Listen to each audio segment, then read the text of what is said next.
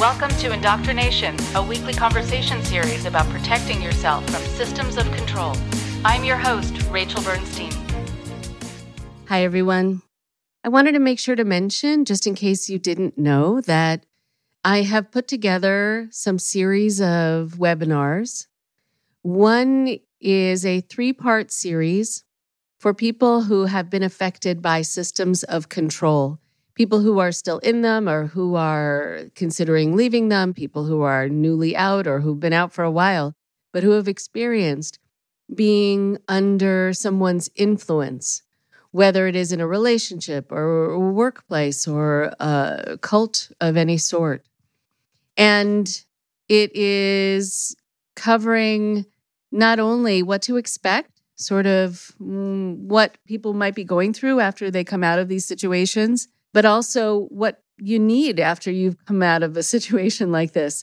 What kind of therapy you might be needing and support you might be needing to get. And also how you share your story with the people in your life and let them know what you've been through in a way that does not make you feel ashamed, does not put the focus on you as you having something wrong with you just because someone did something to you that was without your knowledge or consent.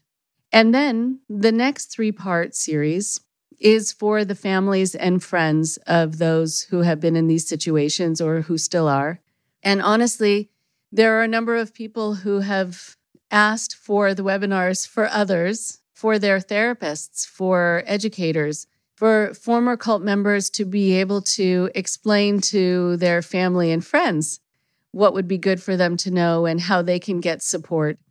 And for the family and friends, it is also what you might be going through, what you might be experiencing, the feelings of frustration or helplessness, how you intervene in a way that doesn't push your loved one farther away from you and farther into the arms of somebody who is controlling them and manipulating them. And also how you can pierce the isolation by figuring out a way to tell your story, to let other people in your community or in your family know about what's happening without them judging you, without them saying, well, you should have stopped your loved one, or maybe it's the way you raised them that they were vulnerable to this, without it getting redirected onto you, the victim in the story as well. So you can go to my website at rachelbernsteintherapy.com and go to the drop-down menu in the upper right corner, and you will see webinars at the bottom, and click on that and be sure to get them for yourself or those you care about.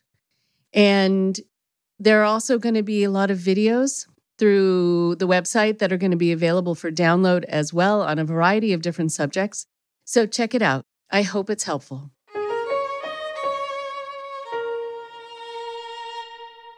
Today on the show, we have Carol Murchison. Carol brings her deep legal experience to McAllister Oliverius, heading up cases involving sexual misconduct in religious, faith-based, and spiritual communities.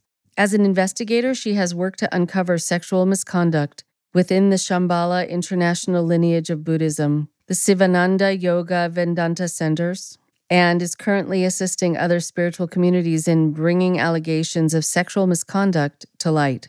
She has worked with survivors of abuse and misconduct across a number of global spiritual and religious movements and has extensive experience as both a litigator and an investigator. Before joining McAllister Oliverius, Carol was a partner in the Philadelphia office of Morgan, Lewis & Bockius, where she was a member of the firm's employment law practice and the director of Morgan Lewis Resources, providing training on harassment and discrimination as well as investigation services for clients. She has conducted dozens of workplace investigations and taught investigative techniques to human resource professionals at many Fortune 500 companies. She's based in New Jersey and is registered as an attorney with the Massachusetts Bar. I'm very happy to have you meet her today. Here's Carol now.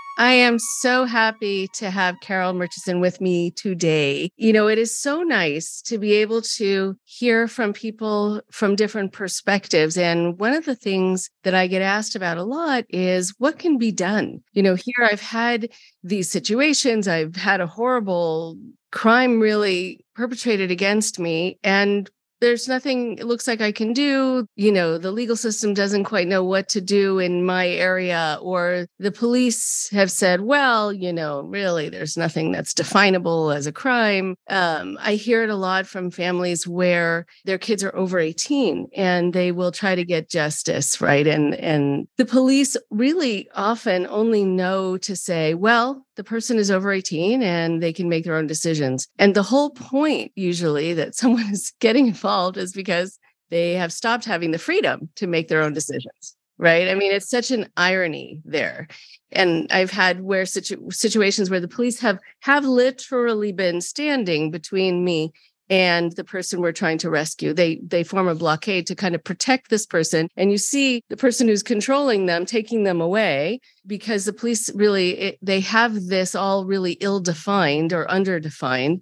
So it's so nice to meet someone who is doing this work, who can take charge, who can, you know, use the law on her side and on the victim's side. And so it's a pleasure to meet you. Thank you. I'm delighted to be here. And I feel like you do, that it is very frustrating when we're working in these areas that there is so little justice that can be dealt out, that the legal system really doesn't work in a lot of ways for people who are victims in these kinds of what I work in. The area where I work in, Rachel, is in sexual misconduct in spiritual communities.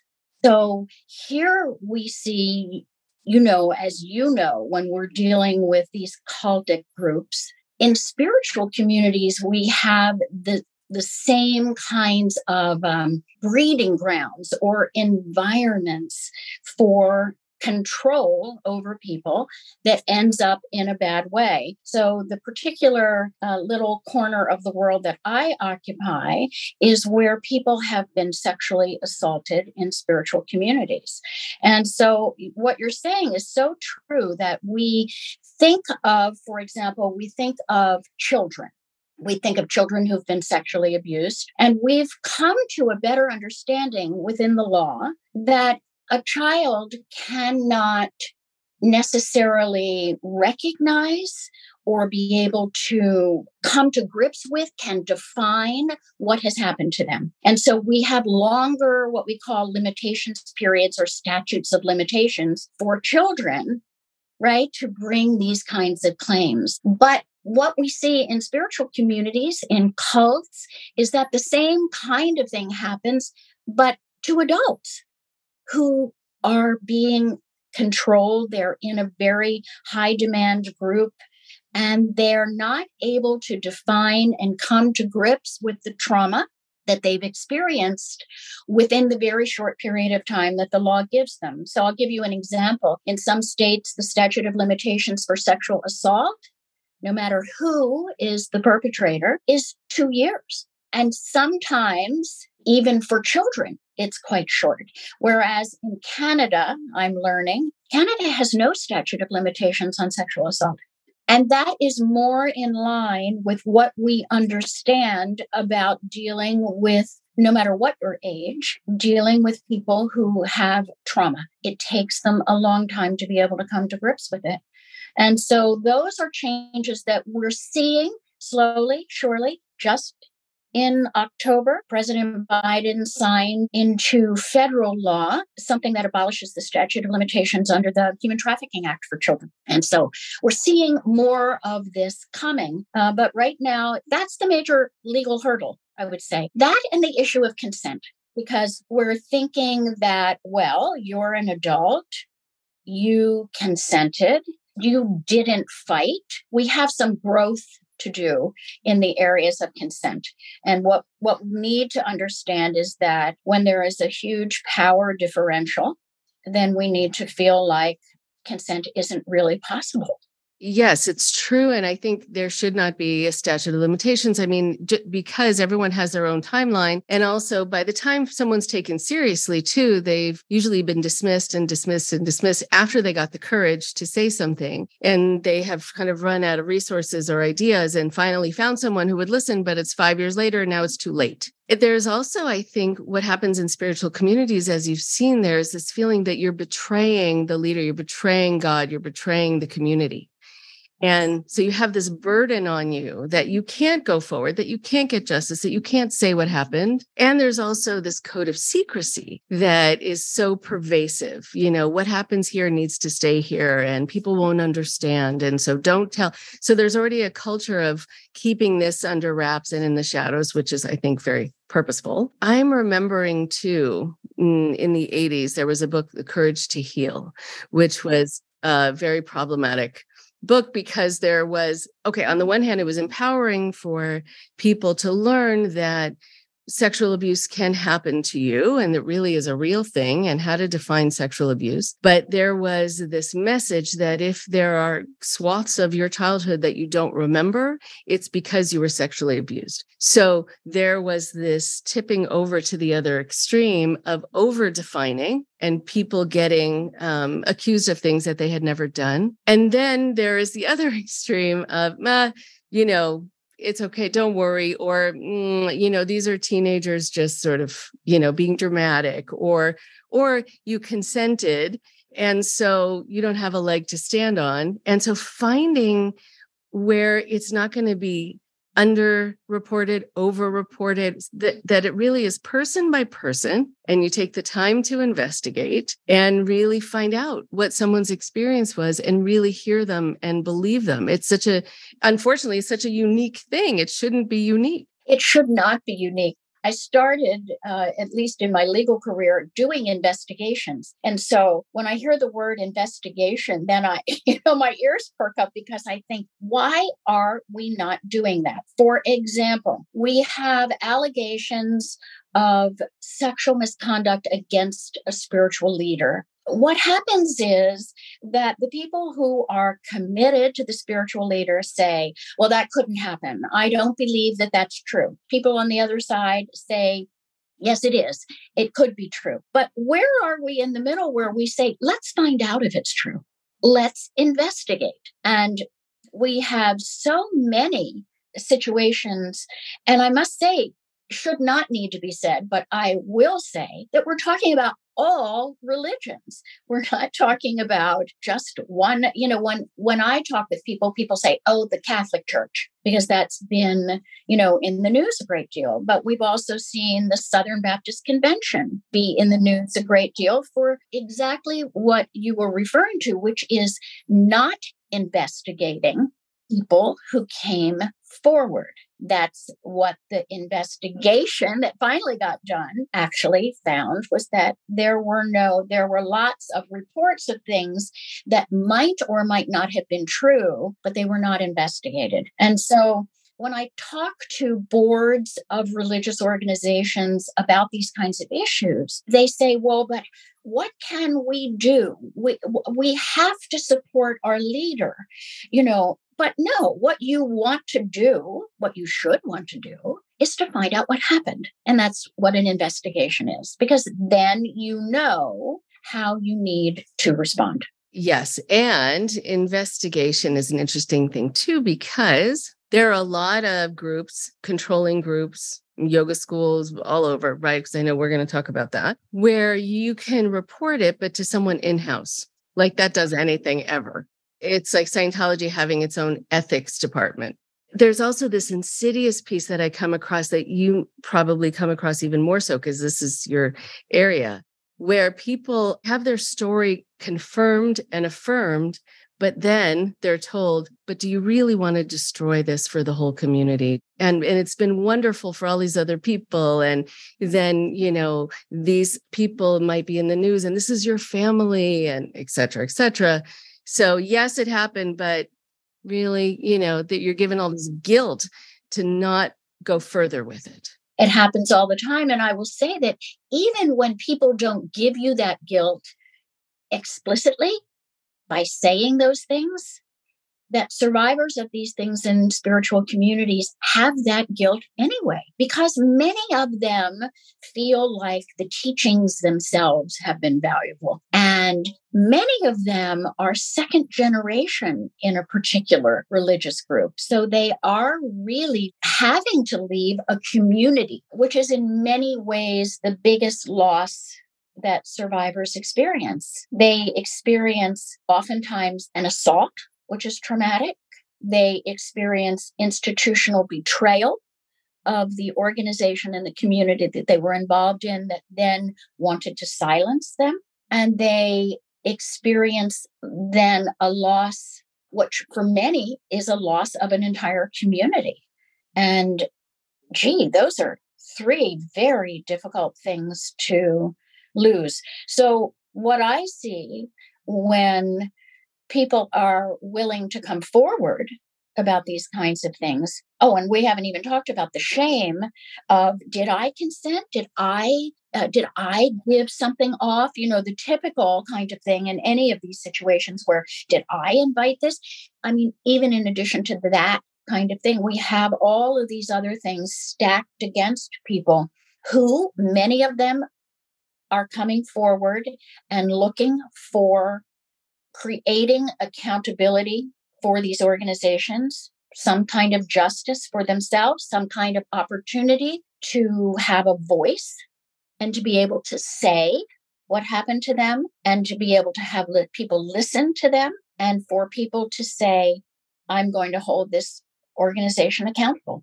As imperfect as it is, for many of these organizations that are not able to police themselves, they're not able to look internally and say, is there something wrong here? Then the justice system, and particularly in my view, at least the civil justice system, not the criminal justice system, but the civil justice system is a way to bring some sense of accountability to organizations, particularly who are covering these things up, who are enabling them, allowing them to happen. It's important. It's important that not just the person who was the perpetrator be held accountable, particularly in situations where organizations are aware that this is happening and they have the kind of response that you just spoke about, which is, well, but do you really want this to happen? Or, no, you misunderstood. You know, the one that I hear all the time, and I think is, you will recognize as a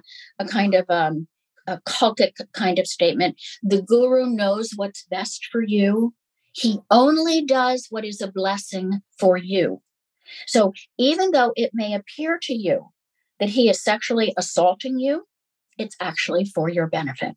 That does some severe twisting to people's minds, and it makes it very difficult for them to come forward. So those women who do, believe me, we owe them a tremendous debt of gratitude. Oh, yeah. Because they are rolling a rock uphill, right? Oh, they are. They are. It's a thankless job. I worked with a number of women who were in La Luz del Mundo, who were from young girls. They were trafficked in underground tunnels to the pastor, and had to buy their own kind of sexy clothes at their own dime to please him when they're 8, 9. I mean, there are stories that I can't share here because I just can't share them, but also they'd be way too disturbing. I'm sure that happens to you too, where you hear so much and you think, okay, what audience am I saying this to? And let me hold back. But just to, give kind of a flavor of the awfulness without going into it, a lot of them really felt that they were meeting with God and that they were specially chosen. And so I think I want to ask you about this. And then I want to ask you about your interest in it. And then we'll come back to talking more about the law, because I have some legal questions for you. I realize things that I haven't been absolutely clear about, and I would love to know. I think defining something, saying what abuse is, that it's not a transfer of energy, and it's not, receiving the blessing, and, that the guru knows what's good for you. And even abuse, how to define it just in general, that the way you're being treated is not for your benefit. It's not a lesson you need to be taught. It's abuse. Neglect also, being kept from being able to eat and being punished. I mean, I think people leave and these things are underreported because they don't know that word applies to what they went through. So they don't know there's legal recourse necessarily. No, that's right. I think that's absolutely true. That's very hard for people who've been under a kind of coercive mind control, where people have told them over and over, this is good for you, this is, and they've lost their voice, literally and figuratively, and their agency to some extent. So at some point, often, at least the people that I am working with, who are people who are engaging in a lawsuit, they're engaging in a civil lawsuit, they have come to realize, or somebody else has told them. So it isn't uncommon, and that's why the statutes of limitations are so confining and wrong, because I have examples where it's taken, 8, 10 years, even more, until they begin to talk about what happened, and they talk with somebody else who says to them, that was a sexual assault.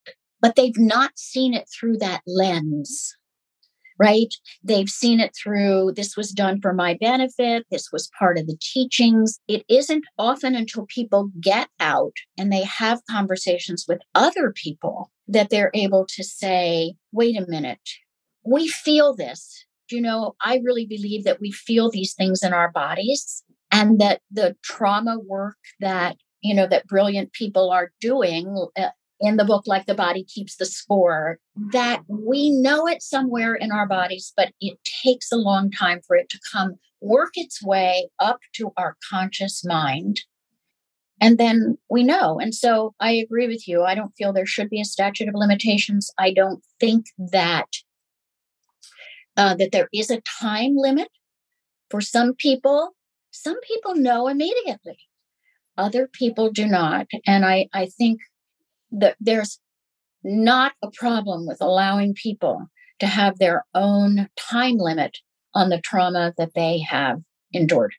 Exactly. And it's so multi-layered. Also within cultic systems, or even just within a family system where this is rampant, there can be this sense, which you've seen, I'm sure, which is that suffering is given a value. And so you are more holy, you're more able to be purified, you're closer to Jesus, whatever else, if you've suffered. So it is for you, and it's to, solidify your chances of going to heaven. So then if someone says, were you abused? Well, I don't know, because I'm actually feeling that this was my protection, not my abuse. So, right, you have to make your way through all of the misrepresentation of it in order to be able to get some sort of justice. So I think, I want to be able to talk about what your interest is in this, and I'm so glad that you have it. A couple of years ago, I had an attorney, Alan Shefflin, on, who had introduced this idea, or reinforced this idea of undue influence to help the courts understand. And I think terms like Stockholm Syndrome and all of the more legally definable terms help, but it's not quite doing it across the board. So let me stop here and ask you about your interest in this. I have had an unusual route to this because I am an attorney and I worked for a large firm. I was doing employment law at the time when sexual harassment became a kind of we had more awareness of that.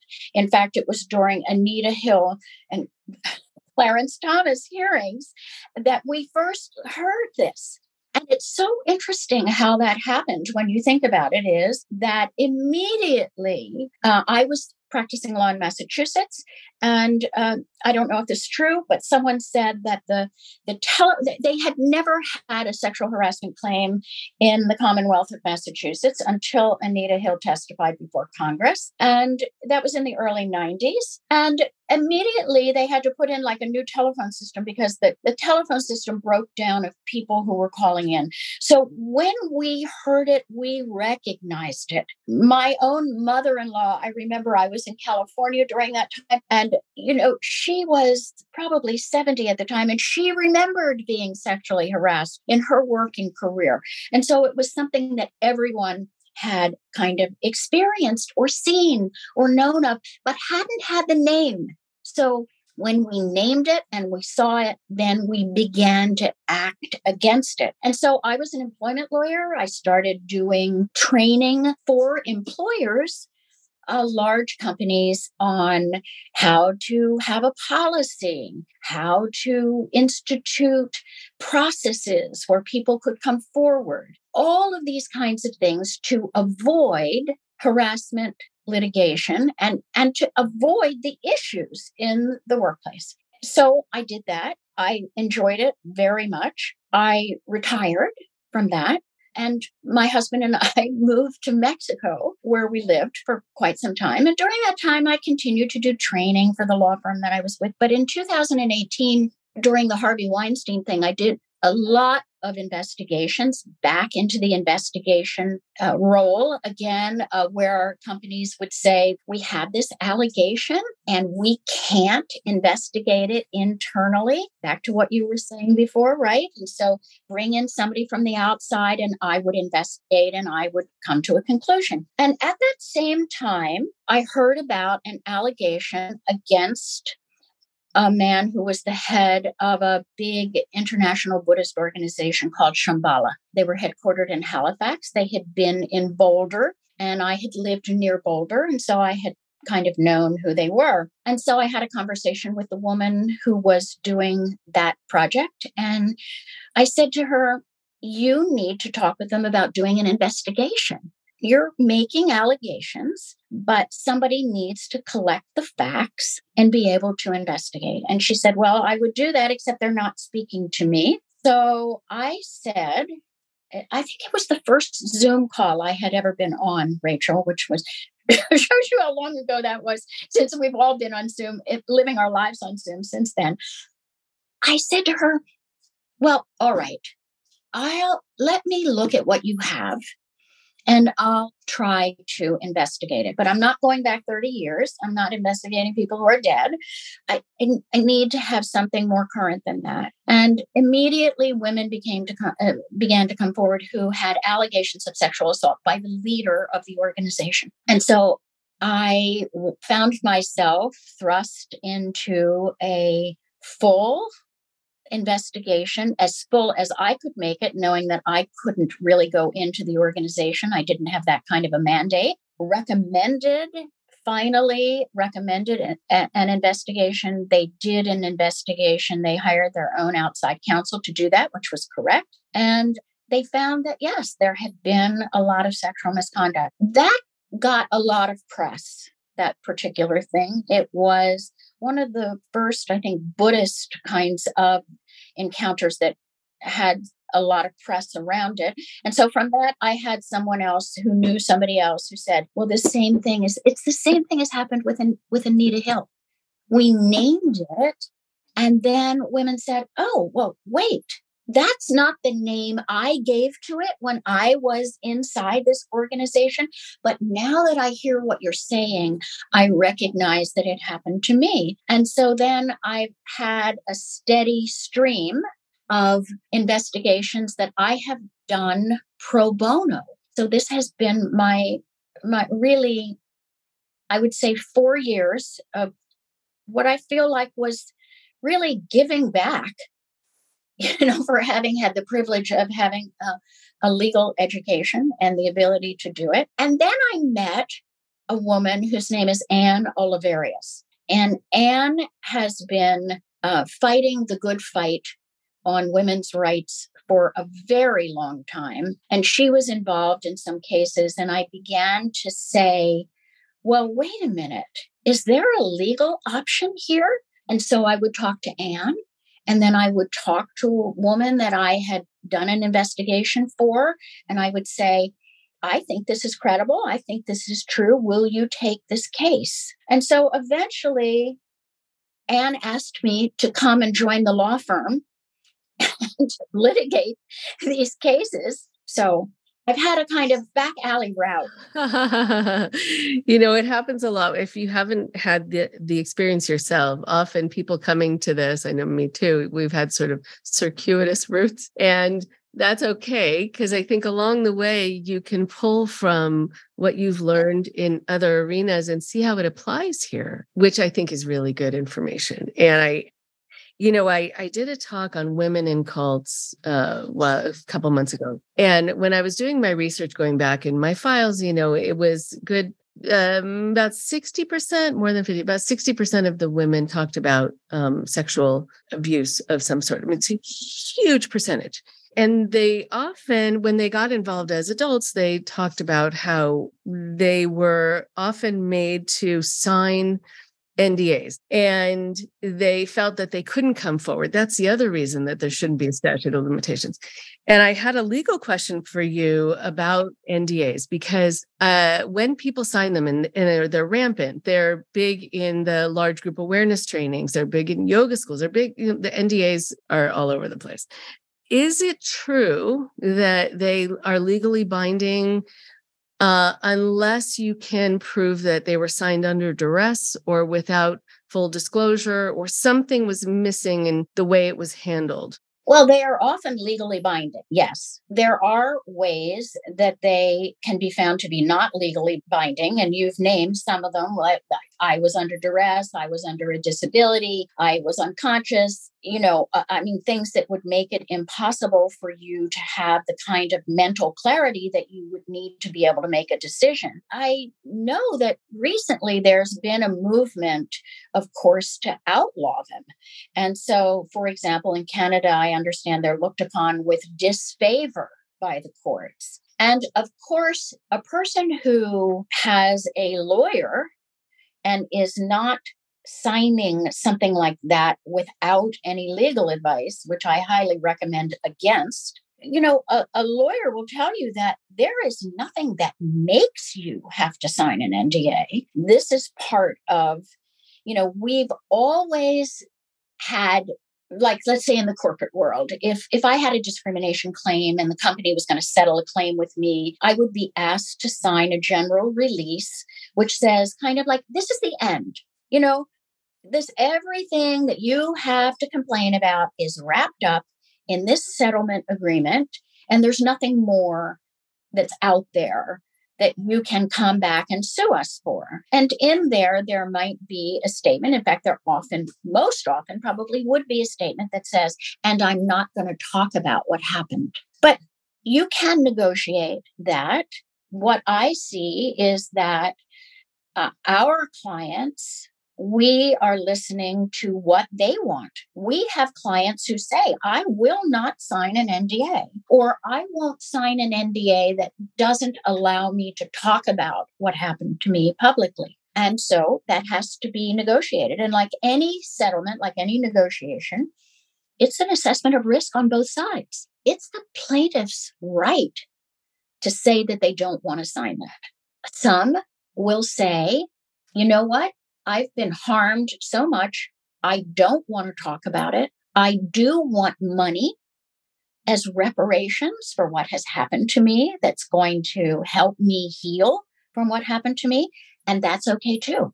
So for the person who doesn't care about speaking out and who doesn't feel that that's important to them, then that's what we listen to. For the person who says, it is important to me that I am not silenced again, then we listen to that. So in the end, it's the decision of the person who's coming forward. And they are generally women, although it is not exclusively women. Right. It's funny. I had written that down to ask you about. That there's someone who told me recently that she had to sign an NDA to go into a large group awareness training meeting. She was wanting to get over some of the emotional baggage she had from other experiences, and she was told to go to this workshop this weekend. And so you waited in line, you paid, and it was non-refundable. Then they told you about the NDA, and there were 100 people behind her, and they were all waiting to get in because if they were late, they were told they wouldn't be able to get in. That was just a ploy to get people to rush through signing the NDAs. You always want to ask why you're being told what you're being told in these situations, right? These are organizations that make money off of people. They would never have a cutoff. They just add more chairs to the room. So she said that she wasn't actually given time to read it. She was told that if she read it, that would be symbolizing what has brought her here, that she is paranoid, that she right, Yes. that she's not open to receiving the gifts and trusting of the space, blah, blah, blah. And if she had to read it, they were actually going to enroll her in a pre-class before she could even enter that room because it showed that she had these other disorders. I mean, they had it all wrapped up so that she had to sign it. And she did. She had no idea what it said. She actually didn't know what she was signing. And so then she wanted to sue. She wound up needing to be picked up. She wound up in the hospital, actually, because of her experiences there in a psych unit. And she wanted to sue. And it became a very dicey thing. But I think people don't realize, even if it's presented as you're going to be protecting the group from something or whatever else, you're just signing your voice away. Yes.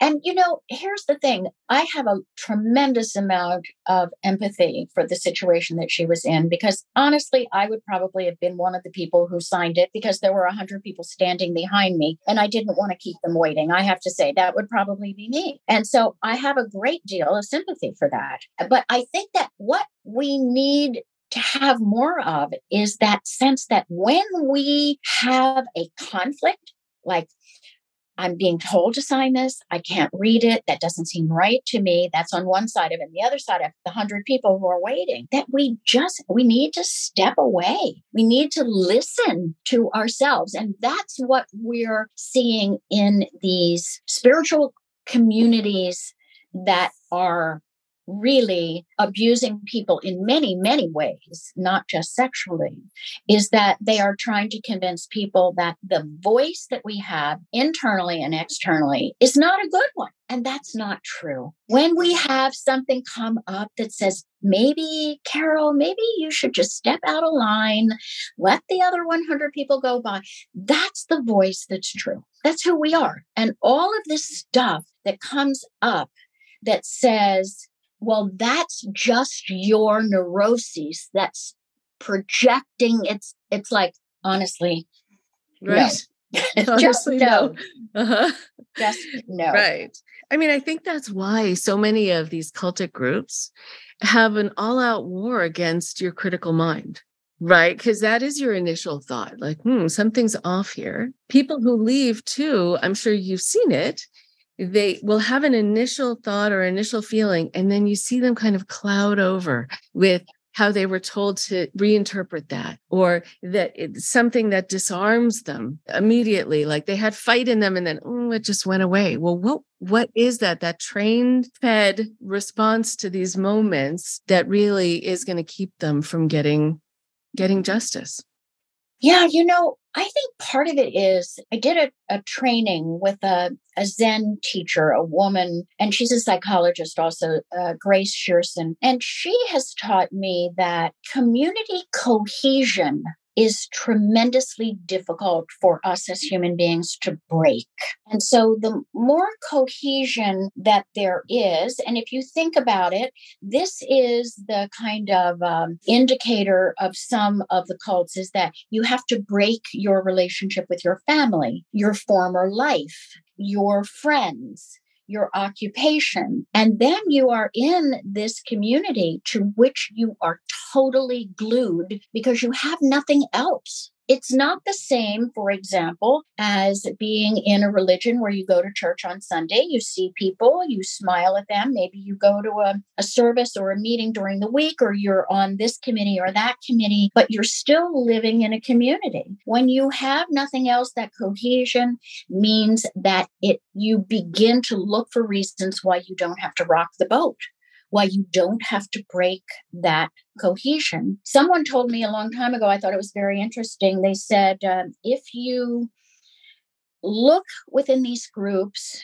and the people who are within the group do not have 3 or 4 or 5 people that they are friendly with outside of the group, then it stands a good chance of being a cult, right? Because when you're with people who are outside of your group of cohesion, you begin to get different ideas.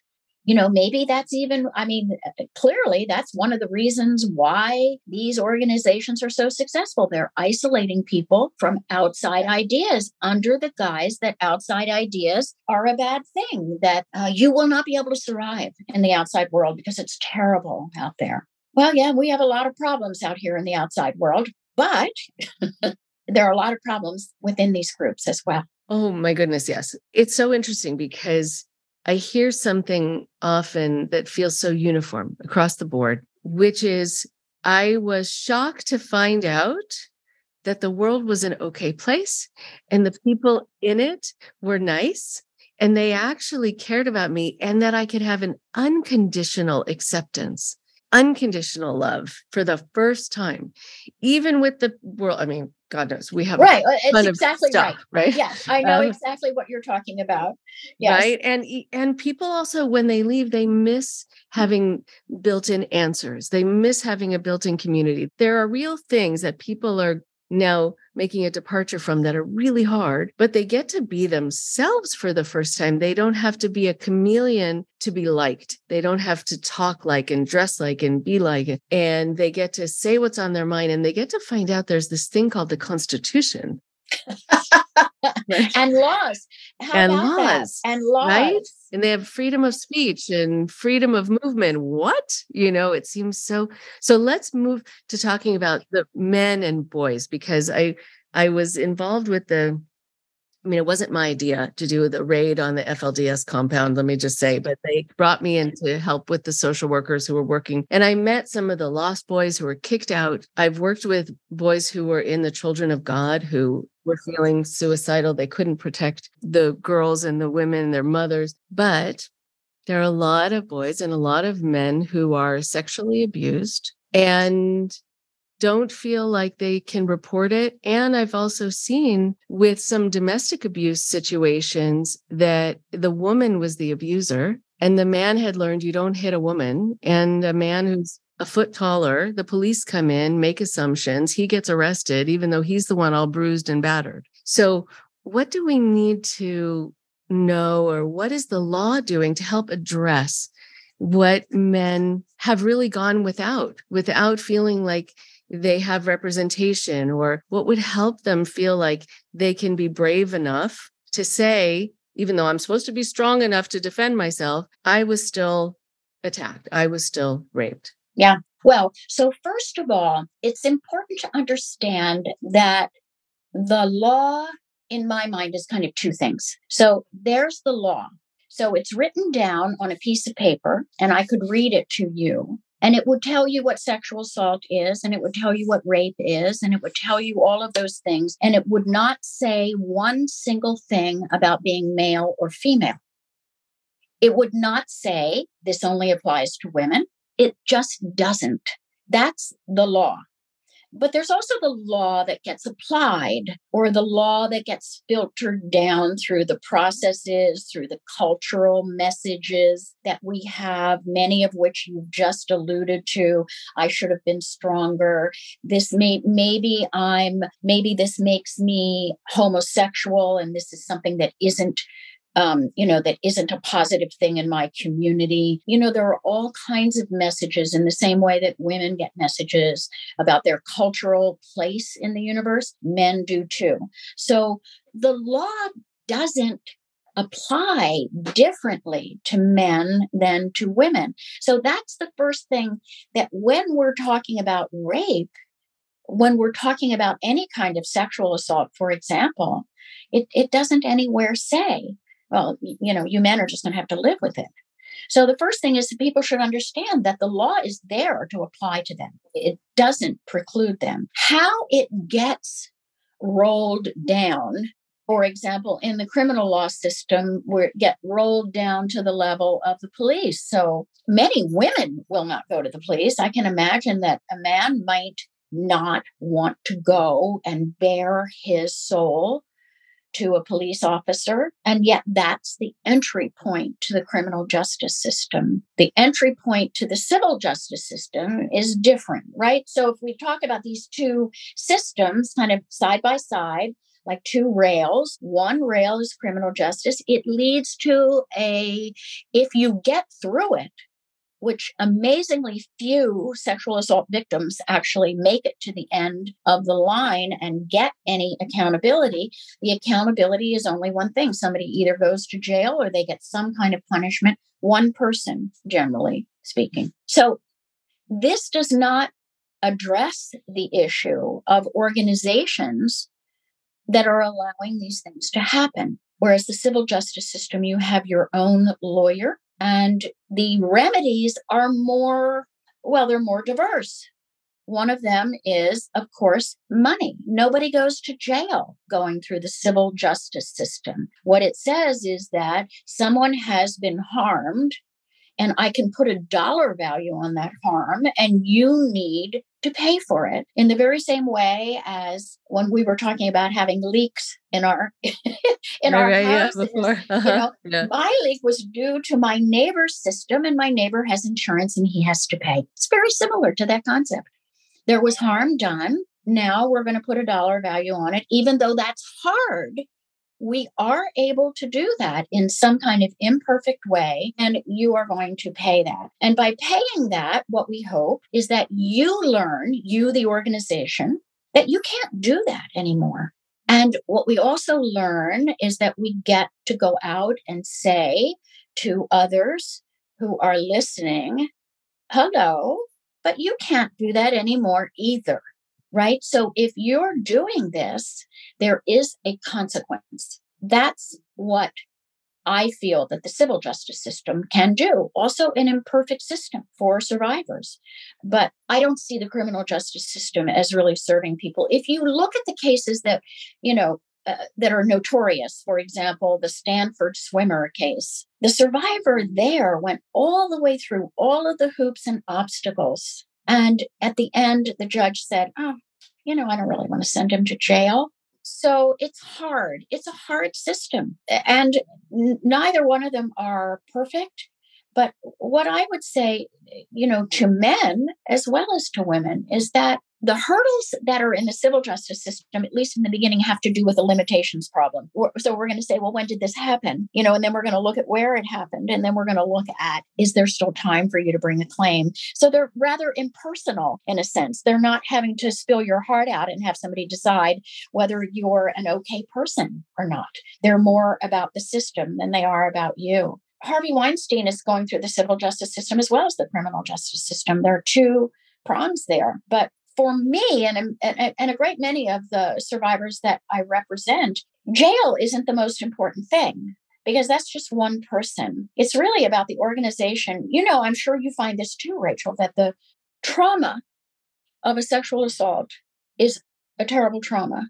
And the silencing and the covering up and the gaslighting that happens by the organization is an equally devastating trauma for people. And so being able to say to an organization, I'm finding my voice and I'm telling my story, it's a big deal for people. It's not available to everyone, and it should be. But if it's available, then it certainly is worth people thinking about taking that route. There's also something that happens when people see how victims are dealt with in the court system. They either get encouraged or dissuaded. And it happened even with the NXIVM trial, where there are women who talk to me about the trauma they experienced, not only in the group, but that during the trial, the photos of their parts that they needed to send to the leader were beamed up on a screen. I mean, we're right there on TV for everyone. And they were just there for a long time. And so everyone in the courtroom could see these because they had to show the evidence. And these women were thinking, take that down. That's my whatever. Stop showing this to the whole court. So anyone who is worried about that happening, I mean, they might think, I don't want to be put through that. At the same time, they're very happy that there was a trial in and of itself. It's just that they need people like you who can say, yeah, no, stop that. Right. Just no. One thing I do want to say that comes to my mind is that we do think of civil litigation, for example, in these situations as leading to a trial. But statistically speaking, they often do not. As a matter of fact, in the vast majority of cases, they do not. When a survivor makes that decision that they're going to take this action, they're really, in a way, saying, I'm going to take back my voice and I'm going to get my agency and I'm going to make this act, and that it has a cathartic effect in and of itself. And so what I want people to recognize is that it doesn't always mean, in fact, it very rarely means that you're going to go into a courtroom. You have to be prepared that that may happen, right? You can't start out saying, well, I'm only going to go so far in this and then I'm not going to go to court. But it often doesn't happen that way. And you do have your own lawyers. We do the best that we can. We think of ourselves as being survivor center, trauma informed, as much as we can within the legal system that we are working within. We're not always able to do that. That's the reality of it, but we try. Right. Okay. So I want you to be able to focus on what you're uncovering within the yoga community. And before that, I would love for you to define for the listeners a couple of terms, and terms that are now, I think, in our lexicon and for really good reason, but it'd be good to know what goes under that rubric, what qualifies. So the terms are human trafficking and slavery. Right. Because human trafficking, thank goodness, we are now becoming aware.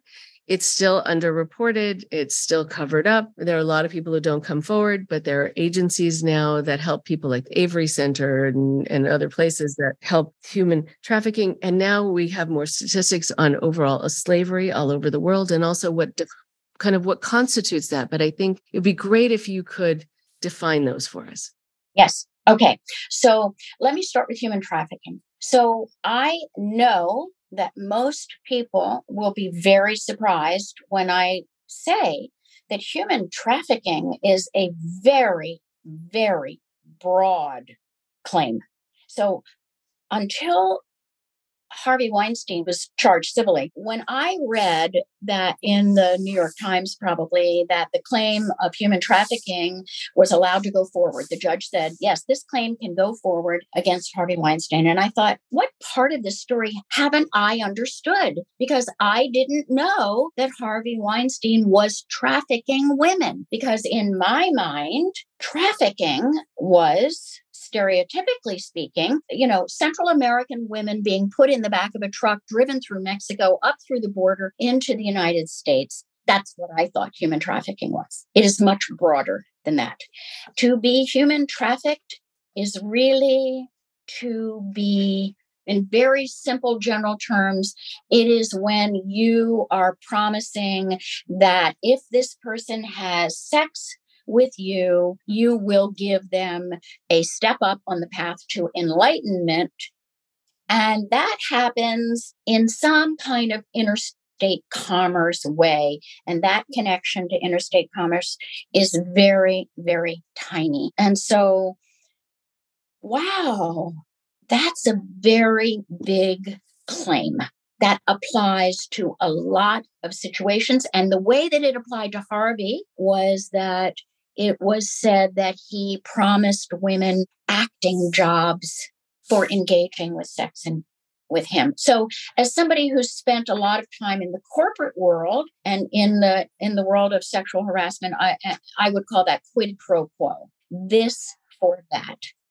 I will give you this if you have sex with me. So we're very familiar with that in workplace environments. We know that that's a no-no. And it turns out that at least the Federal Human Trafficking Act incorporates that.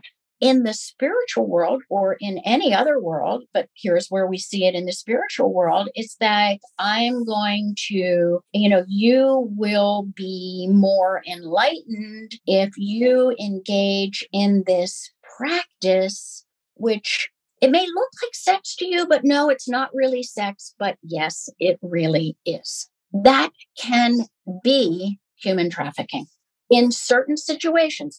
Of course, like all things legal, it's not that simple, but that's the kind of general, kind of plain language understanding of it. So when we're seeing, and I think this was one of the things that that we wanted to talk about, is we're seeing yoga organizations kind of being called to account when we think of yoga as being an extremely pure kind of thing to be involved in. And yet we've seen headlines of 3HO was involved, and there was one in Thailand. There's all kinds of reports of allegations of sexual assault in yoga communities. In those situations, there's also the possibility of forced labor, because these are businesses that build their business model on the free labor called selfless service of other people. And so when we look at that, we can see some possibilities that human trafficking is being engaged in, as well as forced labor. So slavery isn't, well, it's just human trafficking. It's just like the word slavery. When we think of slavery, we think of the Civil War, we think of something else. It has much broader meanings in addition to that one. Okay. Thank you. That's really helpful. And it's really nice to know that it is so broad and that people can find their experience within it. And then they know they might have some recourse because they know there's a term for it that's legally recognizable. Yes, that's right. And that there's a claim that's legally recognizable. And it, by the way, has a longer statute of limitations than other claims. And so, you know, all of this is very complicated, obviously, but nonetheless, I think for a lot of people, just saying, I'm going to say my story to somebody and then see where that goes. There are lots of possibilities for claims. I should mention to you that, for example, in, I think, 13 states in the United States and the District of Columbia, the issue of consent that we kind of alluded to before, where people say, oh, well, maybe I consented. Consent is not a defense in situations between a clergy person and a parishioner, just as it isn't between a teacher and a student, a psychotherapist and a patient. So in those states, consent is not even able to be a defense. It's not on the table. So you can't consent because of the power imbalance between those two positions. Okay. This consent is so interesting. Yeah, we keep coming back to that. It's so tricky and it is taken away from people. Even if you're asked, are you okay with this? You've been taught that you can't say no. Okay. So thanks for asking, but I really don't have a choice, but you've made me feel like I chose it. So thanks a lot. And then I don't have a leg to stand on. I don't have recourse because it was my idea somehow. Honestly, Rachel, sometimes that's true. Sometimes there is no recourse for those situations. The legal system is imperfect. Ultimately, if things go to trial, they go in front of a jury, and somebody along the line is making an assessment, whether it's in the civil trial or a criminal trial, about whether the elements of the claim can be proven. And so some of these things are issues that society and our culture has to address before our legal system can kind of get in line with it. Do you know what I mean? Because we have 12 people on a jury. They are raised in a culture that either says this is okay or it's not okay. And they're the people who are going to make a determination. So society has to change as well before we can have a kind of a more perfect legal system for survivors. That is so well said. So tell us about the yoga community and yoga instructors, and what have you come to find out are the issues here and what can be done? Just explore that with us as we're finishing up.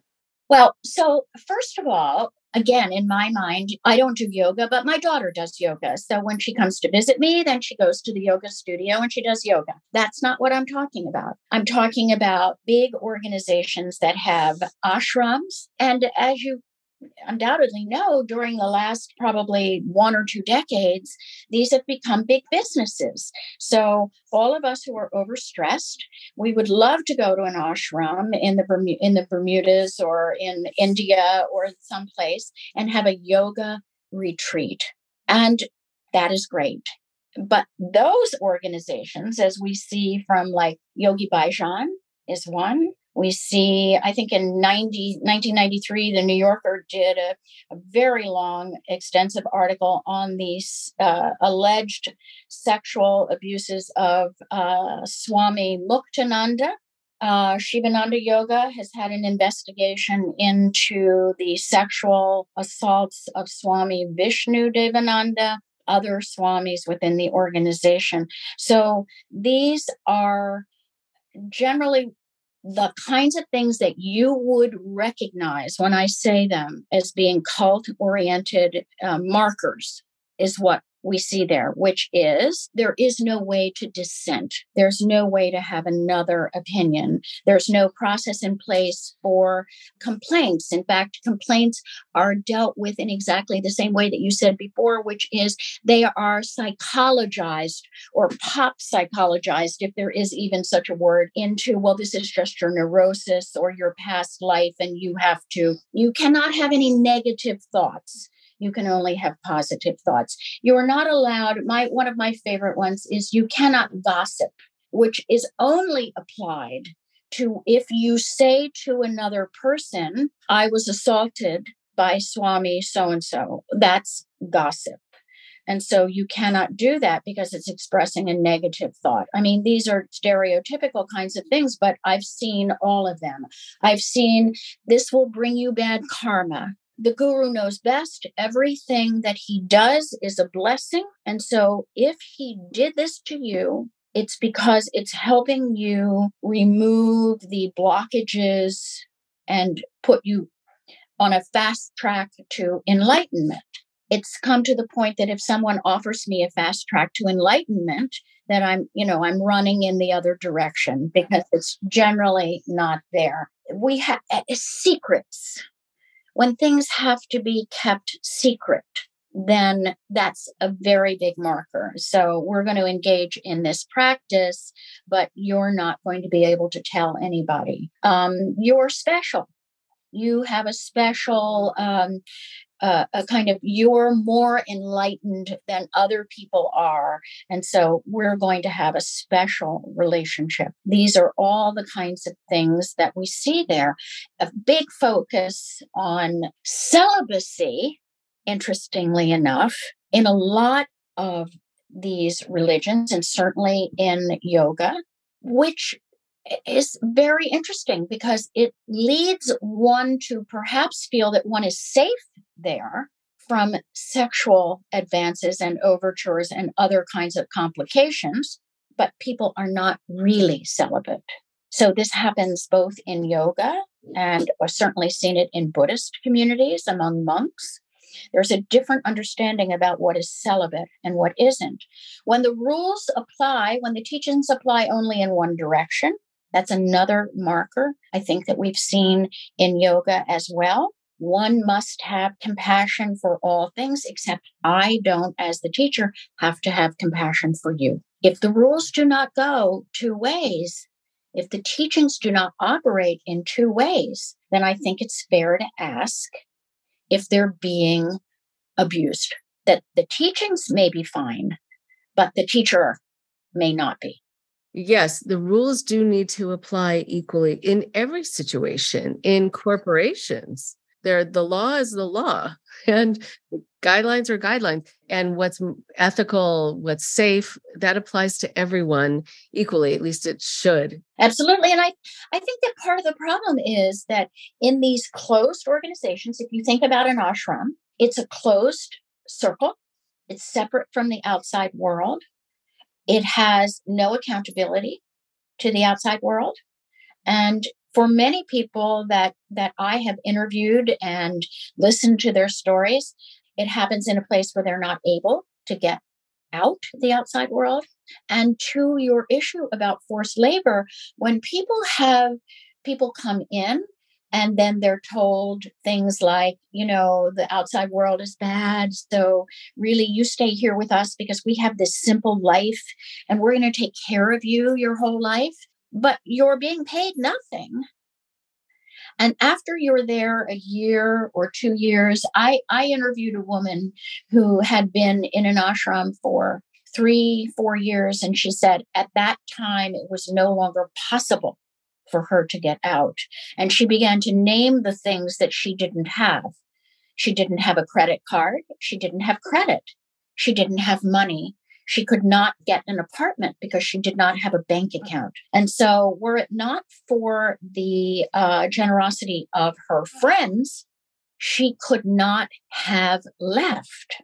When you cannot leave and you're in this closed circle, it is an environment that is ripe for abuse. Right. And then I think back to the term slavery, right? You Yes. are not free to leave. Yes. There's maybe not a person with a gun standing at the door keeping you from going, but there are other ways for people to be ensnared into these situations where they end up with nothing. I think about how many people were raised, and not every cult is on a compound, but how many people were raised on compound where there were guards, or at least there were gates that were locked. And the justification was always that it's protecting them from the world, that it's for everyone's benefit, and they can feel safe within it. But yeah, you always want to question why you can't leave and that maybe it's not for your benefit. And I guess define a lot of things, like redefine talking as gossip. Yeah, then you're going to think you're doing something wrong. But no, if you're just telling your truth, that's not gossip. Right. And it's very, these kinds of things are very insidious. At one time in a training, a woman said that in her particular, this happened to be a Buddhist community, but it could happen anywhere, that there was a young man who said to people that he had been sexually assaulted by the teacher. No one would listen to him, right? And so then he told more people, and eventually they did an investigation, and they found out that the teacher had indeed sexually assaulted this young man. But you know what was said then? They did nothing because the two infractions, one was a crime, by the way, but they were equal. He had gossiped.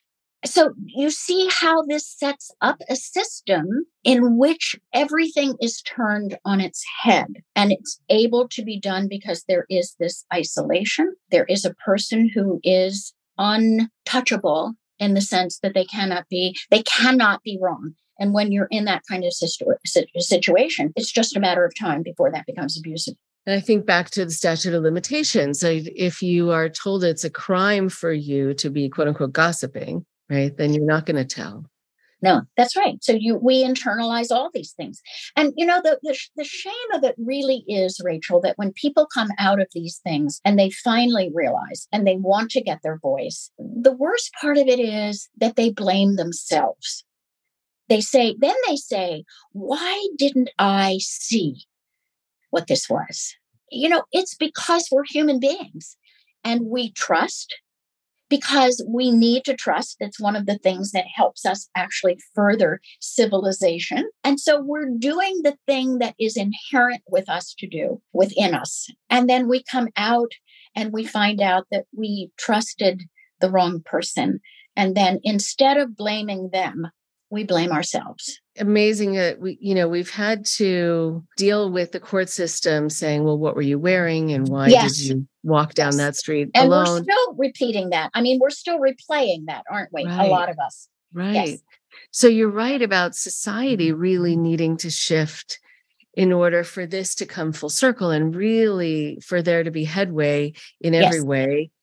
Okay. So interesting. It's been so good and important to talk to you because it's good for people and for me to learn about the limitations, but also what is now being provided and what people can say about what happened to them. And that now that means they might have recourse and that it's understandable too. I mean, an important message from this is it's understandable why you might not be talking and to not then blame yourself on top of it that you let someone get away with something. There's something embedded in your thinking or was embedded in your thinking to keep you silent. So I wonder if you can guide people to look at the work that you're doing and where can they find you and, just learn more.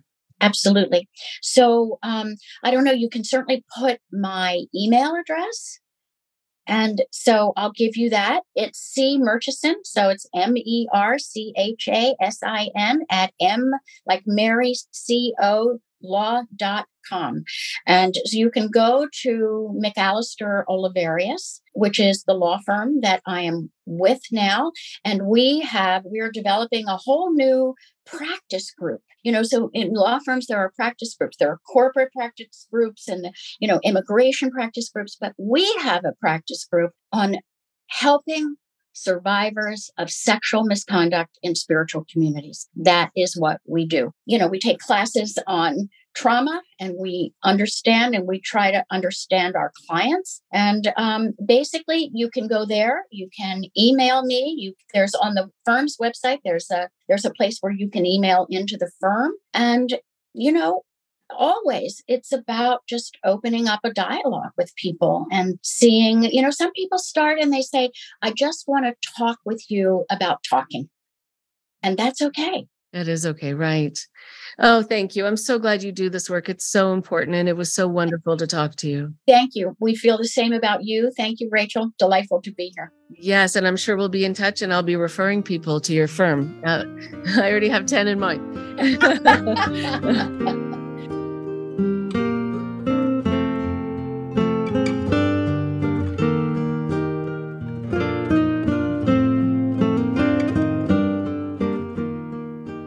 One more thing before you go.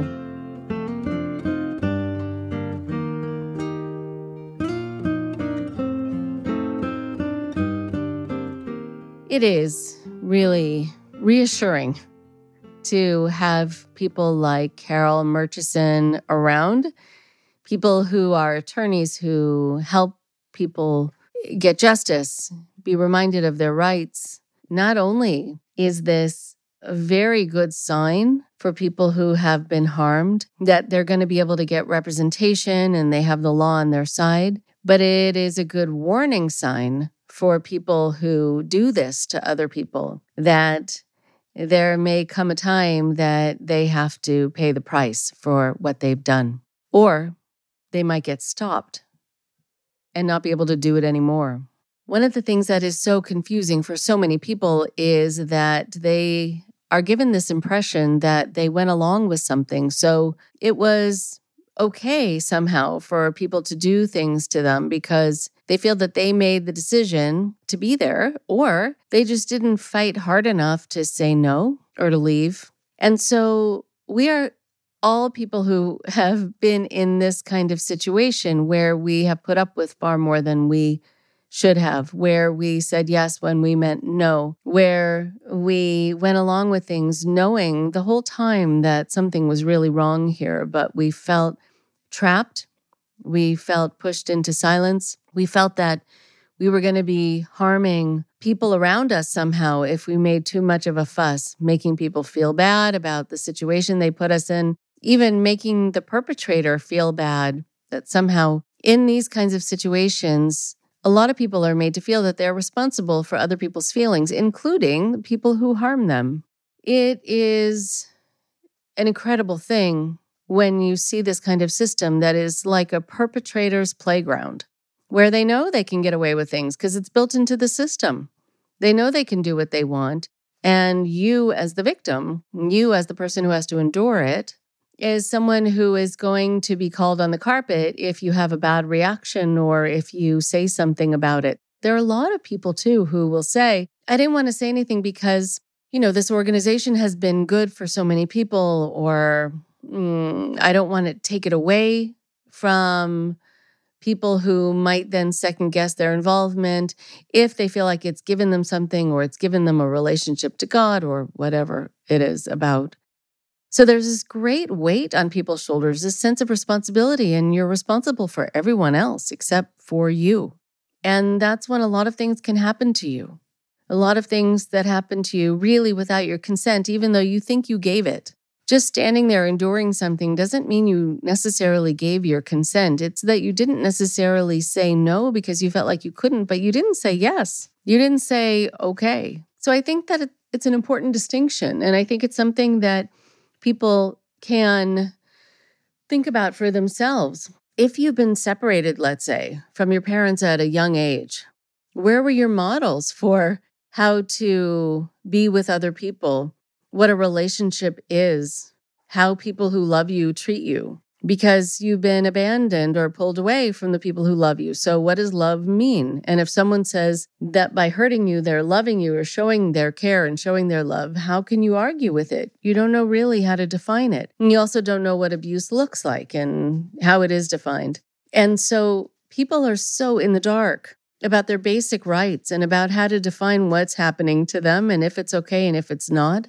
I've been involved in situations where there have been raids on compounds. And one of the most surprising things for the people I worked with to find out about was that they had rights, that there was a constitution, that there was a legal system that could protect them, that there were police officers who could run interference for them. That hadn't been their experience, or they hadn't heard about it at all. And so if you don't think there's really anything that can be done about what's happening to you and no one cares, why would you say anything at all? I'm very happy to know that the statute of limitations has been extended in so many of these situations because of the things that I talked to Carol about people just not being able to define it or not feeling they have the right to be angry or being too afraid to come forward because there's going to be backlash.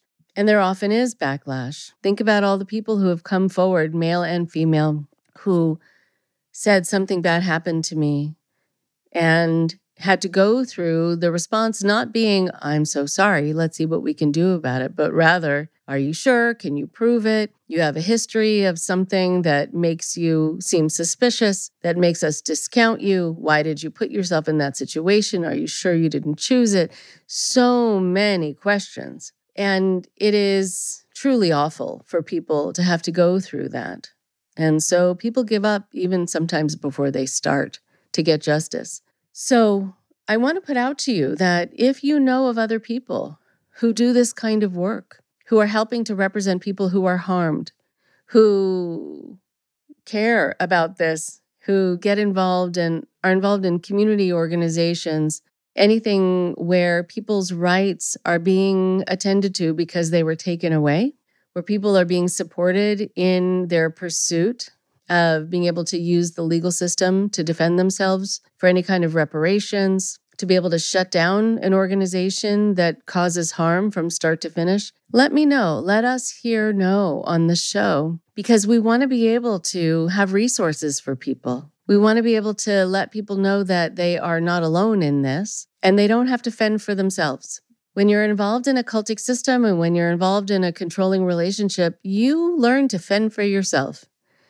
And the other thing that is surprising to people, not only is to find out that they have rights and there's a constitution and there's a legal system to protect them potentially, but just that there are others who can help them. They don't have to deal with everything by themselves like they used to within their systems of control. It's so nice to know you're not alone in this. So please be in touch if you have resources and referrals that I can give out to the listeners. And I thank Carol, and I thank her and her firm and all the work that they are doing. It's so good to have resources. For so long, there were none, or so limited that it was impossible to get the support you needed. And it just shouldn't be that way.